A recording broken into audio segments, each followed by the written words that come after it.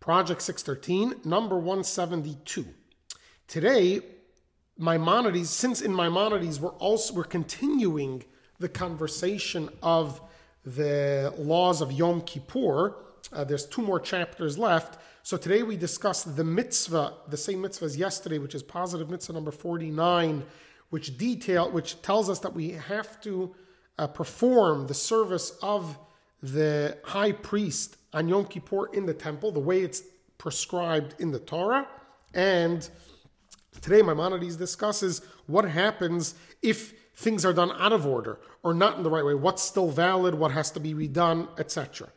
Today we also begin a new set of laws. So we have a new mitzvah, positive mitzvah number 118.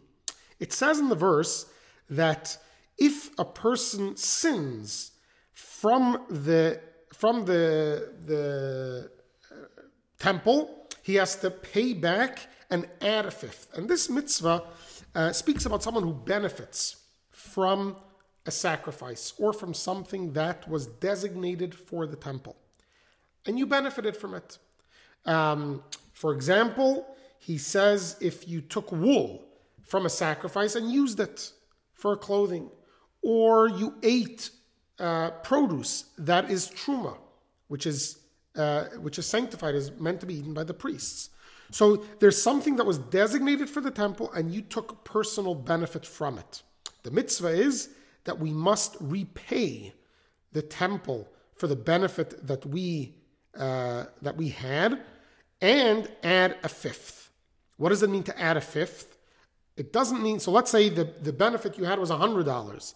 What's a fifth of 100? Is 20. So you would think you pay 120. No, you pay 125. The amount you pay is that when the total is calculated, the addition is a fifth. So 125, a fifth is 25. So we add 25 and you would pay 125 to the temple. And this is for anything that is me'ilah, that you have sort of violated the sanctity of the object by using it for your own benefit. Have a wonderful day.